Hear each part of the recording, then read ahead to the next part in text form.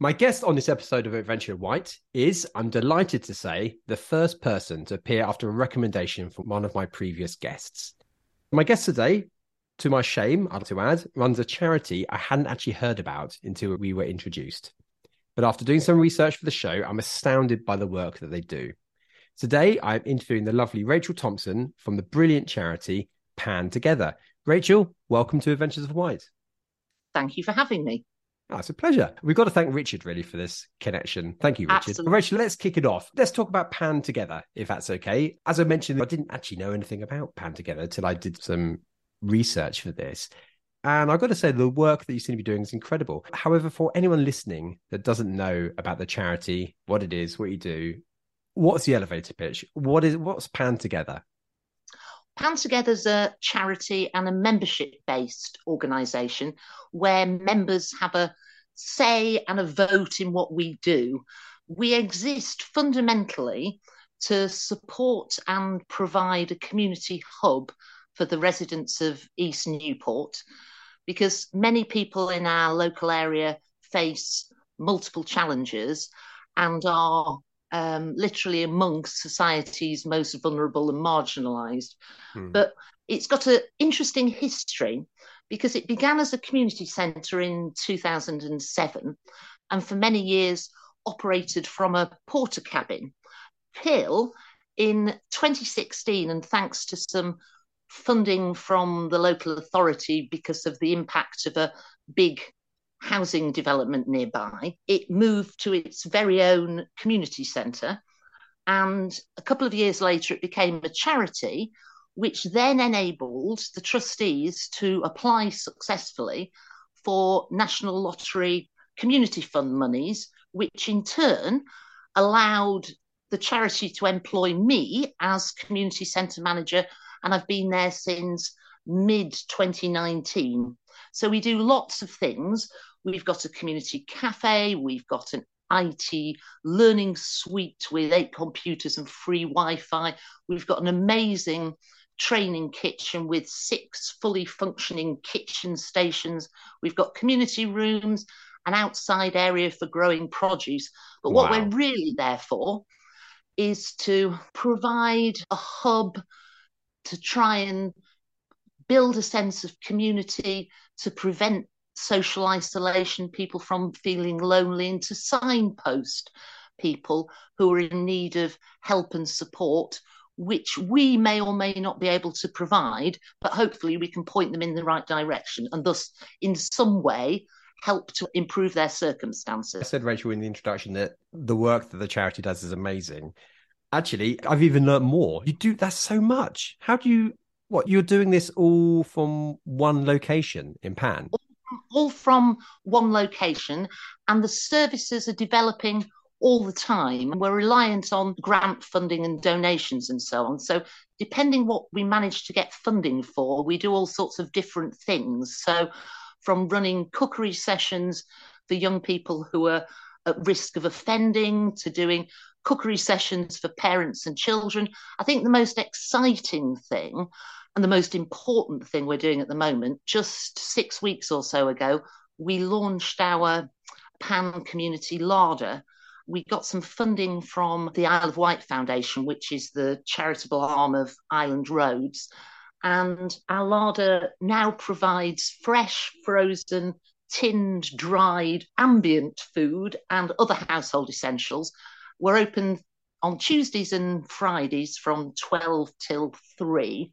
And local residents in Pan Meadows, Barton, Fairley can come along and get 2 carrier bags of shopping a week. At the moment, we're not charging, but we will soon be introducing a £5 a visit charge. But the difference it's making at these times when the cost of living crisis is biting so very hard is tremendous. And some of the stories people tell us are hair-raising. So that's amazing. Tell me those areas again. So we spoke about east of Newport. It's East Newport, basically. Yeah. So it's Pan Meadows, which is the new part of Pan up above Asda in Newport, basically. Mm-hmm. And then Barton, which is down towards Coppins Bridge and the big roundabout. And then Fairley, which is up towards where the Isle of Wight Festival site is. Wow. So that's a huge area. And people can come with and take 2 carrier bags of those goods away for Yeah. free at the moment. How on earth are you funding that, Rachel? That must be a huge cost. And where are you storing all this stuff? The stuff is squirreled away in the community centre. We've had funding from a huge range of organisations, from the Hampshire and Isle of Wight Community Fund to large donation from ASDA, from Fidelity International, lots of individuals, and people bring in goods as well. So Wow. but we're also, from the funds we've managed to put into our community support fund, we're currently spending £250 a week maximum to stock the larder. That's incredibly generous of those donors to do Yeah. that. You gave me some stats, and let's dive into that if that's okay, because they're really quite shocking. So the Isle of Wight's most disadvantaged area you're serving, which is ranked 5.8% in England's most deprived neighbourhoods. So you said to me, in other words, 94% of places in the country are more affluent than Pan. That's really shocking, isn't it? That's insane when you think. The interesting thing, then, is that those figures are from September 2019's Wow. deprivation indices, and the hardship people are facing has undoubtedly worsened in the wake of the pandemic and the cost of living crisis. Yeah. Yeah. It's hard to put that into perspective, isn't it? You think we were the 5th richest place on the planet. We're now the 6th richest place on the planet. But yet 94% of other places in the country are more affluent than something, our capital town on the Isle of Wight. I find that mind-blowing. I've got a question for you. Why is that, do you think, Rachel? Can you give me an idea of that? Tell me about some of these challenges.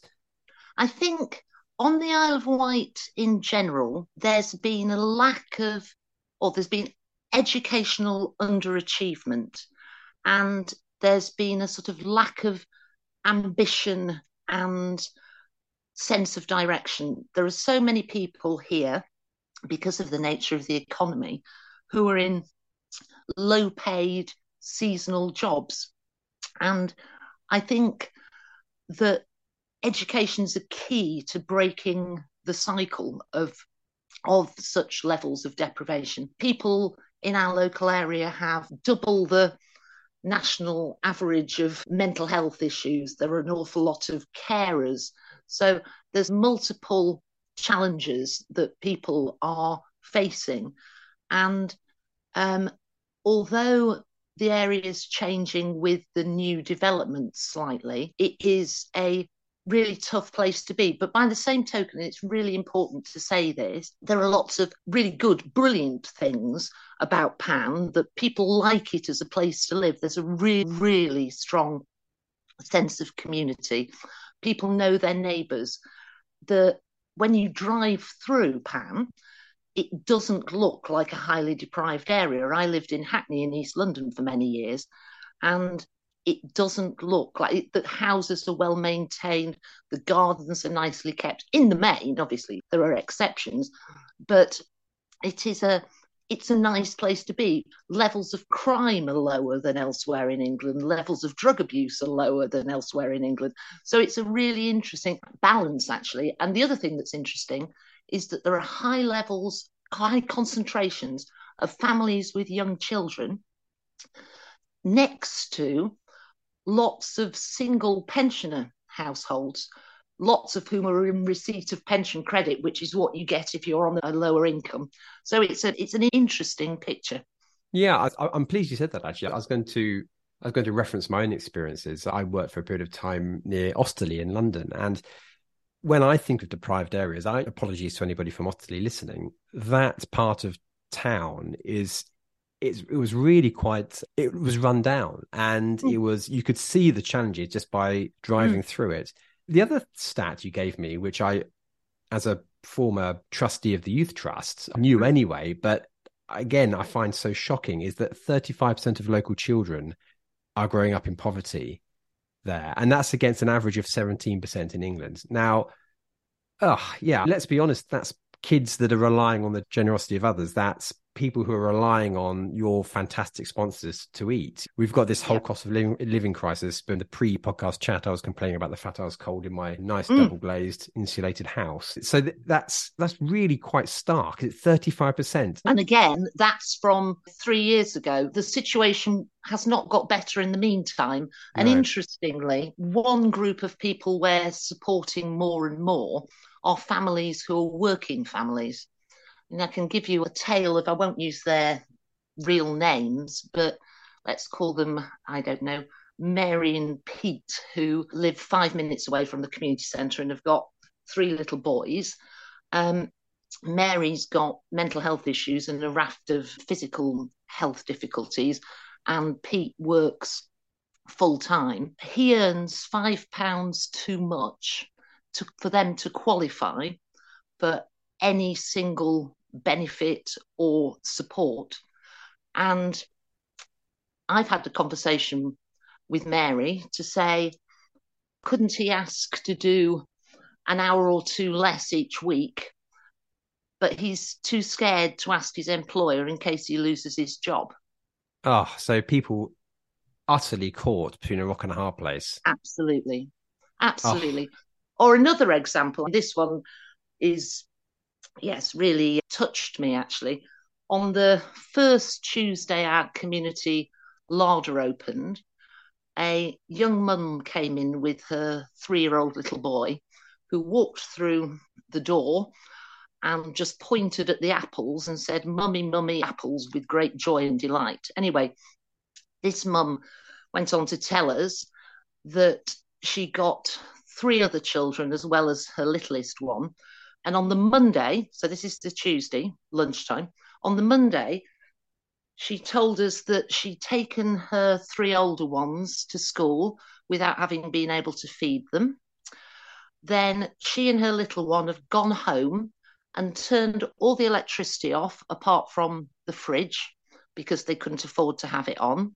The children came home from school, and on the Tuesday morning, the mum, first thing she did, having taken the children to school without them having been fed, much to her shame, she went to the job centre to ask for a referral to the food bank, but the food bank wouldn't be open until Wednesday. So this is Tuesday morning. Fortunately, and because she was desperate, she went to see the family liaison officer at her children's school, who said, if you hang around for another half hour, the community larder will be open and you can get 2 bags of shopping from there. Now, what that makes me think, Ben, is thank goodness we were there, but in another way, and I feel this really quite strongly, we shouldn't have to be. It's a damning indictment on society that a young woman with 4 little children to look after can't actually manage to feed them without charitable support. Yeah, it's outrageous, actually. Something Richard said in his interview with me is when the history of this period is written and we look back and we ask ourselves the question, why are 35% of children on the Isle of Wight in poverty? Why is Pan in the 6% of most deprived areas of the entire country? And it's not through lack of anything, is it? No. There is money, it's available, there is help, there is support. But why on earth do these people have to rely on the charity of others? I find it very frustrating. We all want to better ourselves, right? We all want to do well. And these people with families, they can't, to get a leg up, they've got to rely on somebody else. And it just seems... people are proud. People exactly, are proud, yeah. Ben. How do you solve that? What's the answer? Is it more money? I don't know is the answer. I think a reform of the benefit system, more investment in social related policies. I think we're often too reliant in this country on official structures. And I think the important thing about why Pan Together actually works is because we're rightly perceived as being outside officialdom, for want of a better term, because people either actually or perceptually have had bad experiences of official structures. So there's a lack of faith in formal institutions. We know that from people's view of politics and parliament, that people perceive that those in power are not there to support them. They're there for a different agenda. So I think there's a big thing to be said about being able to be non-judgmental and not saying, why have you... The approach needs to be not why have you got yourself into this situation? Why are you owing the housing association all this rent? What's wrong with you? Pull yourself together. It's got to be, okay, this is where you find yourself. It's not a place you want to be in. What can we do to point you in the right direction to help you get out of the hole you don't want to be in? How can we do that? One, we give out crisis supermarket vouchers, and we're certainly doing that before we had the larder.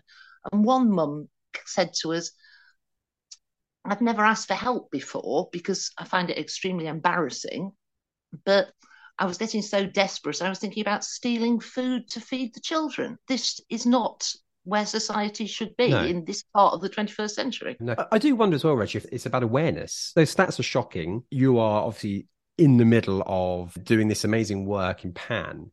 But if I was to go to, if I was to just grab a local person on the street and ask them what's the poverty rate for children on the Isle of Wight in comparison to the rest of the UK, I would probably guess, and maybe this is very unfair on that random person in the street, that they wouldn't have a clue. I'm curious to know if I think awareness is an issue, and you're doing a lot of good work. How do you get that message out? How do you tell people about it? Obviously, you're taking part on my podcast. The people that will listen to this, a handful, frankly, but that needs to be amplified, doesn't it? So, what could you do to make people more aware of the challenges that people that are coming to your organisation? We work very closely in partnership with other community organisations on the island. So there's Aspire in Ryde. The Ventnor Town Council do a lot of work in terms of providing an independent food bank. There's a great place called Baby Box, and they run a community pantry. We work with the West White Sports and Community Centre, and we're all doing the same sorts of work. And there are other places that are doing it too. We're all doing the same sorts of work, but each organisation has a different approach dependent on the local area. And we get together and talk about things. I think the key thing is obviously media coverage. Social media is very important. But I think the way of raising awareness the most, and I certainly try and do this amongst my friends and others, is by telling stories that this is actually what is happening in Newport, in Ryde, in Ventnor, in Totland, Freshwater. Because of the nature of the Isle of Wight and there being affluent areas or relatively affluent areas, and because it's so beautiful, I think there's a masking of, for want of a better term, what lies beneath. And the view is we can't change the world, but we can make a difference, which I think that's one of the key messages, because it's such a big issue that people are likely to say we can't do anything about that. You can actually, by, as one of my friends did this morning, asking me if I could think of a family who weren't going to be having many things this Christmas and what the ages of the children were, and could she and her partner buy Christmas presents for them anonymously. And the answer was yes, and I will be delivering those. So that will make a difference. It doesn't change the world, as I say, but perhaps if somebody listening to this wants to help, turn up with a bag of groceries to your food larder. Maybe that would help. Yeah. Let's move on. Let's talk about, obviously, we're coming to the end of the year. What does the next year look like for Pan Together? You rattled through a whole list of amazing things which you're currently doing. I have a suspicion, just from talking to you for half an hour or so, that you've got a list the length of your arm you want to achieve. So what does next year look like? Before we move on to what next year looks like, I'd quite like to say that in many ways, 2022 has been a totally momentous year. for Pan Together because we had an unprecedented visit from the Earl and Countess of Wessex, Prince Edward and Sophie in May, to thank our volunteers for everything they did during the pandemic when people were helped in 5,500 different ways, which was astonishing. And then as part of the late Queen's Jubilee celebrations, we were awarded the Queen's Award for Voluntary Service, which is the organisational equivalent of an MBE and the highest thing that a voluntary organisation can get in the UK. So these are massive accolades, and they're not things that happen often in a community such as ours. And it was such a boost to our volunteers. But what we're doing now is perhaps more momentous than all of it, which is providing even more direct support when people are, and they shouldn't have to be, having to choose between food and fuel and children's clothes. And I'm afraid that what lies in store for 2023 is doing even more of that more intensively, because times are only going to get tougher, which is a grim message. And I don't want to be grim, but it's the reality. Very early in January, we're going to be launching a warm space a couple of times a week in our IT room on the grounds of people turn off your electricity and your heating and come and use ours instead. So 2 full days a week, we'll be offering food, roll, refreshments, use of the IT room, learning digital skills, got a telly in there. It'll be really interesting to see who comes along and what the age breakdown is. We're hopefully going to be relaunching our youth club in early-ish 2023. And then the sort of fundamental thing is we never quite know what's around the corner, because we are dependent on getting a funding stream to do something. But we do know there's going to be lots more cookery sessions and, yes, lots of interesting stuff going on in one way, shape or form. Yeah, you just sound like such an agile organisation, the ability just to react to something. The warm space thing has been interesting to me. The more I've tried to bribe people to come onto my podcast to talk to, actually I keep coming across warm spaces. There's a fantastic lady I'm hoping to interview called Kirsty Chapman that runs the Better Days Cafe in Ventnor. Yeah, she's doing the same. A friend of mine, Steph Burgess Flux, who's a counsellor in Cowes. I know that she talks about the WI Hall in Cowes where people can go to. I met this wonderful lady whose name is evaporated from the front of my head. Apologies if you're listening, who is cooking food at cost. But this is mass catering. This is not a shepherd's pie for a family. This is 400 shepherd's pies. And she's doing it from her house. Wow. And she's just doing it through Facebook, and people are being tagged and going along. So I find that's one thing I think that we as a community, you must see this in a sort of a micro level of the community, but we as Brits, we do so well. We do rally, don't we? We do love a rally. Exactly. Yeah. That sounds good. Rachel, let's move on from Pan Together. Let me learn a little bit more about you. I'd love to know more about you. Now, you mentioned in the chat before we pressed record that you moved to the island for this new role. You live in Bonchurch, right? Yeah, absolutely. Excellent. Very now, yeah, you mentioned a church, which was it 1024 in Bond? No, it's an 11th century church which was rebuilt in 1082. I think it's hilarious being rebuilt in 1082. Well, there's all sorts of jokes to make about modern building standards in there, I'm sure, but I'm not going to do that. But one of the things I've started to get on this podcast, as people have been listening to it, I think maybe I've got into this group of people that are thinking about moving to the islands. So the question I've been asked twice is, Ben, where would I live on the Isle of Wight? So if you were moving to the Isle of Wight for the first time, Rachel, would you choose Bonchurch again, and why? Yes, I would. I moved to the Isle of Wight in 2010, specifically for a job in Ventnor, which of course is adjacent to Bonchurch. Ventnor is a fantastic town, and I love it. It's so vibrant. There's so much going on. There's lots of lovely pubs and restaurants. The seafront's fantastic. It's gorgeous. I would say there's an amalgam of people. If you go into a couple of the pubs I can think of, there'll be the gentlemen in red trousers people together with people who are working on building sites and with little ones. Yeah, it's a really good mixture. And again, people mostly seem to get along. My brother appeared on a website called lookatmyredtrousers.com. He was courting cows wearing his red trousers. Jack, if you're listening to this, that will never be forgotten, just to let you know. Brilliant. Okay, look, I'm going to ask you my final question, Rachel, because I think that I've probably taken the Isle of Wight's busiest person for half an hour of their time. I'm not sure about that. I think busy people always say they're not busy, and I have a feeling that you've got a lot on your plate. So I'm going to ask the final question is, who should I interview next, and how do I get hold of them?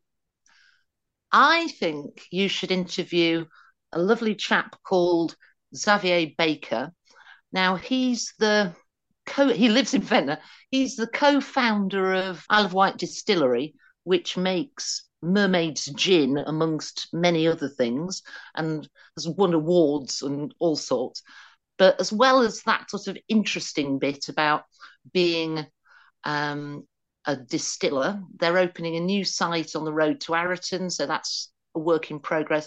But also Xavier's, with a couple of his friends, is going to be rowing across the Atlantic next year to raise awareness about the pollution of the oceans. Yeah, so, I saw that in that, and the thing they're rowing in is minuscule. Yeah. It's tiny. Yeah. How many bottles of mermaid gin can they fit in it? Well, you'll have to ask him that, Ben. I will. I'll have to. Zav, if you're listening to this podcast, I'm going to get you on. You're going to be next. Rachel, how do people listening to this learn more about Pan Together? They can visit our website, which is www.pantogether.org.uk. They can go on to Pan Together's Facebook page, which is pretty active and is probably more newsworthy than the website. And alternatively, they can give us a ring, and our number is 01983 248 170. Brilliant. And final question, if anybody listening to this wants to do something to help, what would they do? Just get in touch with you, Rachel? Yeah, just get in touch with me, and I'm sure we can think of something, because there are lots and lots of different ways that people can help, most definitely, and it'd be very much appreciated. Super. Rachel, thank you so much. It's been an absolute delight to have you on the podcast. I've certainly learned something. I hope people that are listening to this have learned something as well. Inspiring organisations. And congratulations on your award from the Queen. Thank you very much indeed. Thanks, Rachel. Cheerio. Bye.